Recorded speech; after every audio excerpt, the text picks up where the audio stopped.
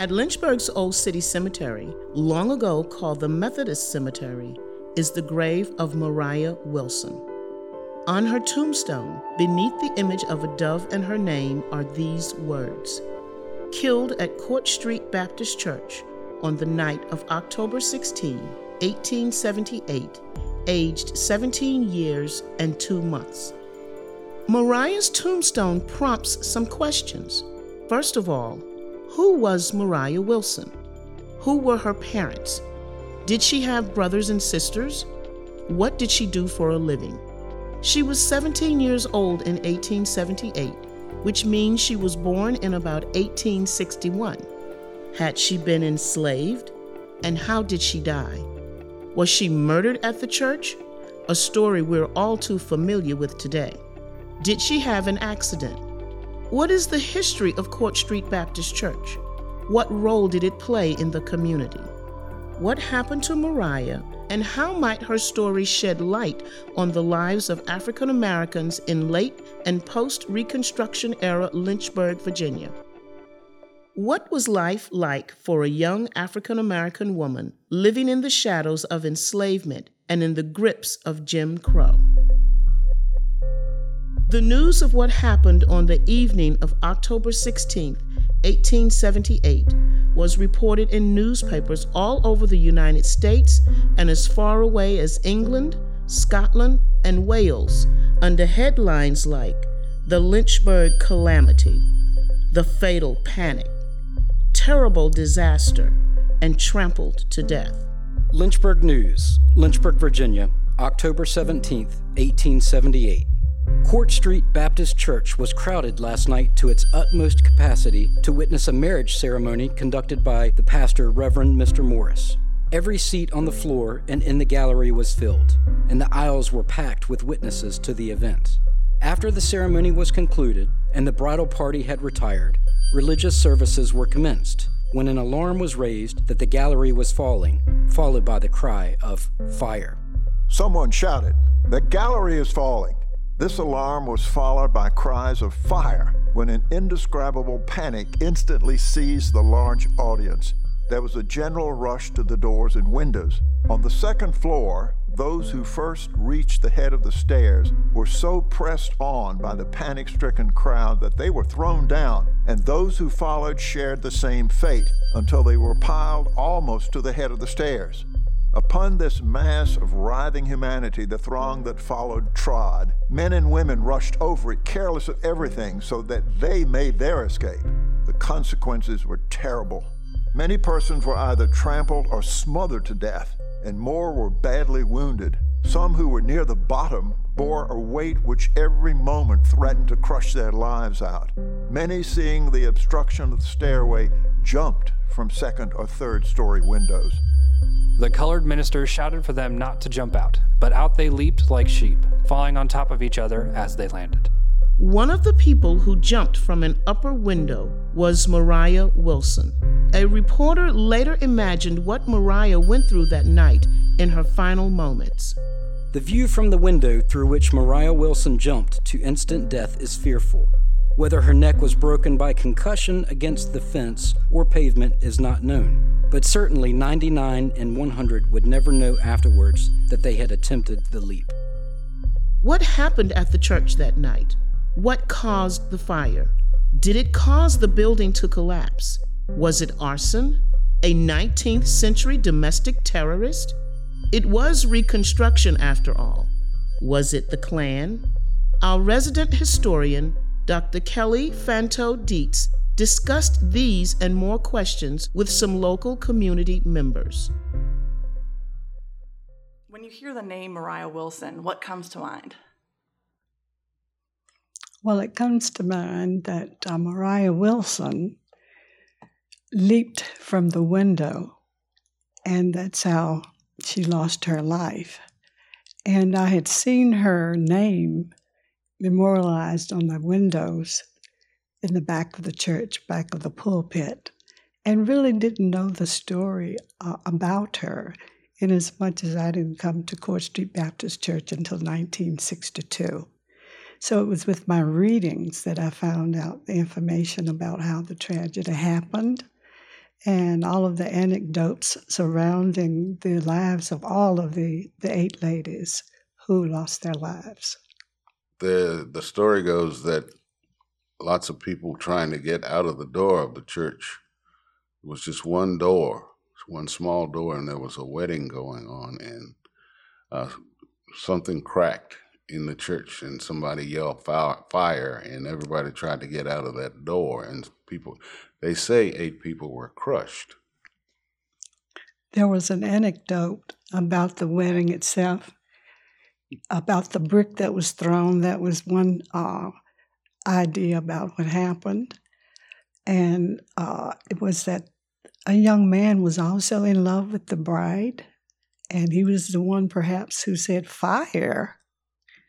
And once anyone is in a group like that, there were more than 2,000 people in the church and only one exit. So you can imagine what it was like for someone to scream fire. Everyone wants to get out and save their own lives. My mother had lots of anecdotes. One was that the other person who was in love with the bride was a white merchant, and he got accused of actually doing that, but that was never really published.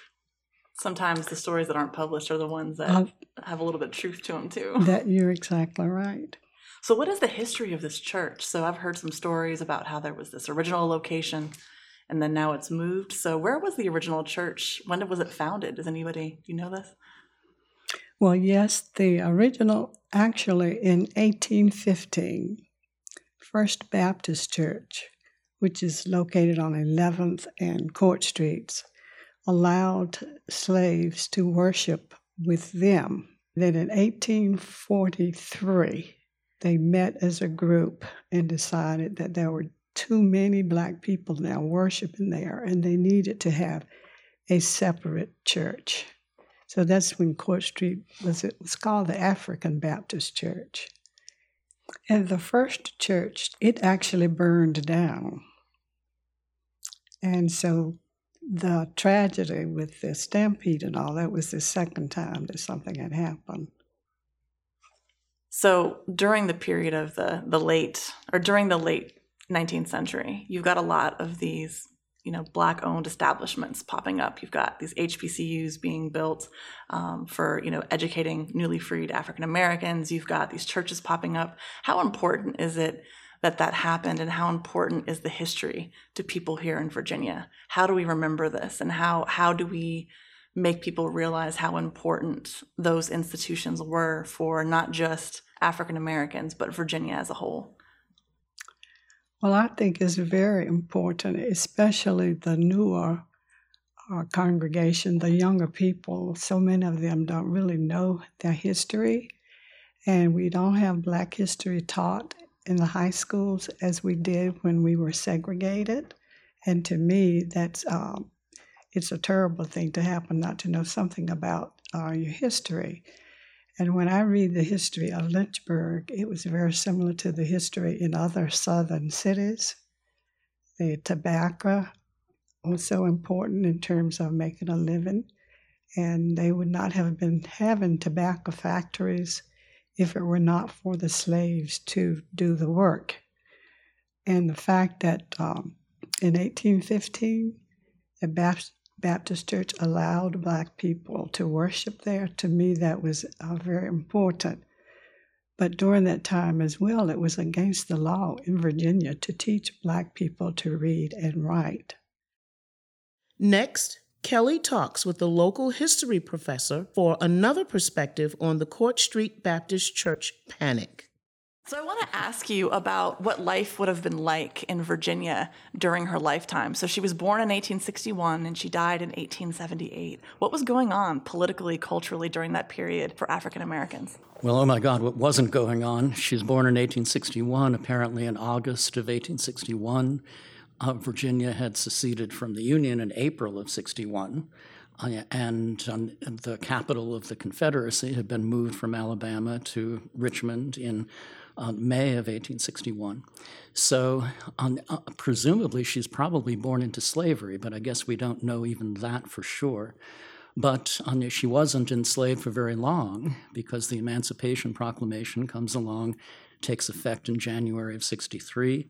If she was in Lynchburg the entire time, then she really wouldn't have had her freedom until the war ended, because Lynchburg was never occupied by Union forces. But at the latest, she was 4 years old when she became free. And what freedom meant really was the whole point of Reconstruction after the war. What does freedom mean for African Americans? So that's the world that her early childhood was spent in, this revolutionary period when almost everything was up for grabs. We have to realize that there was no other nation in the history of the world where so many people had been the property of other people 1 year, and then just 4 years later, they were completely free, and a few years after that, by 1870, they had equal political and civil rights. That was never done in any other slave society in the world. In Virginia, what we call Reconstruction lasted for 5 years, from 1865 to 1870. So she's 9 years old when Reconstruction effectively ends in Virginia. And what that means is that between 1865 and 1870, anti-Confederate, what we would call liberals now, people who were progressive, who believed that Black people deserved some rights, they were in power in Congress, and they were in power in the southern states, in the ex-Confederate states. And during that 5-year period, 3 amazing things were added to the U.S. Constitution. The 13th Amendment abolished slavery in 1865. The 14th Amendment in 1868 provided for Black citizenship, and said that the federal government could intervene on behalf of the citizen if ever a state denied the rights of a citizen, regardless of color. And then in 1870, Black men, were given the vote nationwide. So all that happens within 5 years of the end of slavery itself.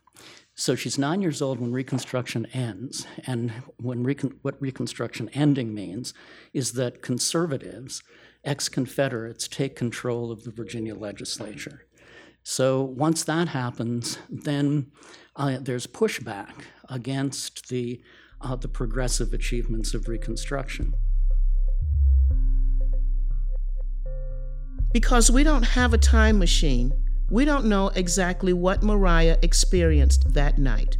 We don't know the thoughts that were running through her head as she tried to escape the church. But one way to imagine these things is through reenactments and historical fiction. Through these, we can bring the story to life in ways the written record cannot.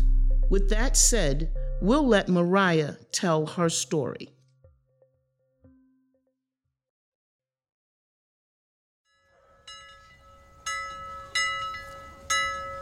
It was the 16th of October, 1878.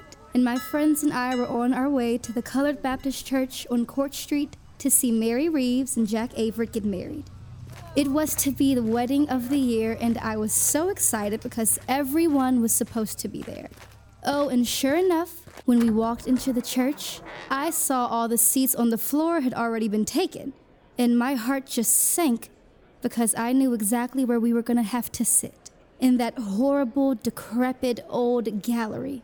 But even though the thought of being all the way up there made my stomach turn sour, nothing was going to keep me from seeing that wedding. So I swallowed my fear, made it up the stairs, and sat down like there wasn't a worry in my head. But when the ceremony started, I completely forgot about how scared I'd been. The whole event was beautiful, and so was Mary. She wore the most elegant ivory dress with beads and lace all over it. I remember thinking, that's exactly the way I want my wedding dress to be. Fancy and beaded and layer after layer of the finest material. Afterwards, while Pastor Morris went on with the revival services, and I was still dreaming about my wedding gown, Out of nowhere, I heard this loud pop that sounded like glass breaking. The rest of the people in the gallery heard it too because we all moved at the same time to see where the noise had come from. Well, when we did this, I could hear our entire weight shift, and then the balcony suddenly made this wretched groaning and cracking sound like the floor beneath our feet had woken up from a great nap and was stretching its boards. See, if you had heard the way that gallery creaked, how it sounded like it was splintering and falling apart at that very moment, you would understand why we all panicked. Someone yelled, "It's gonna collapse," and another shrieked, "Fire," and then it seemed like the entire congregation started screaming at once. People were running everywhere and pushing each other trying to get out of that church before it fell apart or caught fire. My friend Millie and I got ready to run too, but as we turned to go down the stairs, we could tell they were all backed up with people, and there was no way we were going to get out that way. I remember seeing this old man, wide-eyed and paralyzed with fear, standing in the middle of the exit to the steps, and people were just pushing right past him, no one offering to help. There was a moment when he looked right at me, his eyes pleading, and then someone shoved him down real hard, and the old man just disappeared under the sea of bodies. Then more and more people started piling up on each other in the stairwell, and I could see some were getting trampled and hurt really bad, and I just knew that that old man couldn't have survived under all that. Through it all, I couldn't get the image of me in a wedding dress out of my head. Except this time, the dress I was imagining was all ripped and torn from being twisted up in the jagged remains of the gallery. The more I thought of not being able to wear that dress and not living to see my wedding day, the more I knew I had to get out of there. And as I could hear the tortured screams of the people being crushed in that stairwell, I knew I had to find another way out. As I was turning around to look for something, anything, out of nowhere, I see my father's friend Henry ram his shoulder right into one of the church's large pane glass windows, shattering it to pieces, and then he proceeds to jump right out of it. Millie and I rushed to the windowsill, and just as we got there and looked out, it was so far up, at least 30 or 40 feet high. We could see Henry hit the ground and then get right back up like nothing was hurt on him, though it did look like he messed up his ankle real bad. That was it. I had found my escape. I grabbed Millie's hand, looked her in the eyes, and she understood immediately what I wanted to do. By then, a few other people in the gallery noticed what Henry had done, and I could hear someone shout, "We gotta jump!" and they started to run towards us. Well, I was so afraid they were going to shove me out of that window before I had a chance to steady myself and go out on my own. I squeezed Millie's hand real tight, and we stepped up on the window ledge, looked at each other, and without another thought, just jumped. I tried to land on my feet, but Millie got twisted up in me, and before I could right myself, we hit the ground. I saw her face smack hard against the pavement, and the sound it made was all wrong. I tried to aim for the grass, but I had jumped too far and hit my head right on that beautiful wrought iron fencing I had always admired every time I came to church. The last thing I remember seeing was more people jumping out that window. I wanted to tell them, "Stop!" But I was dead before the word left my lips. My biggest regret, though, was that I'll never be able to wear that beautiful wedding dress I had been dreaming about, and that I'd never live to see my wedding day.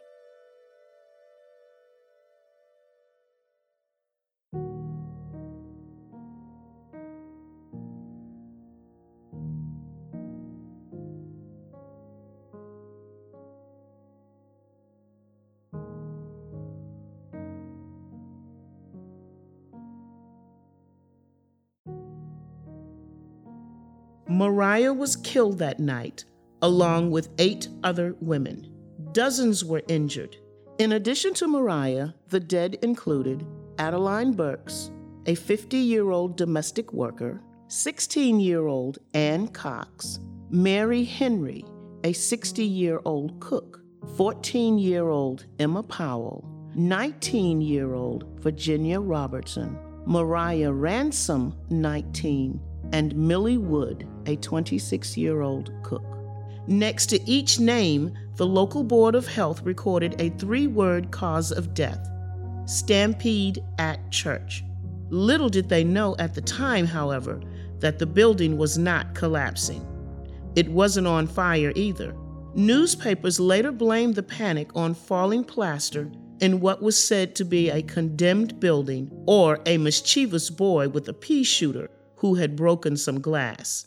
Whatever the reason, there was nothing to fear that night, but the outcome was tragic nonetheless.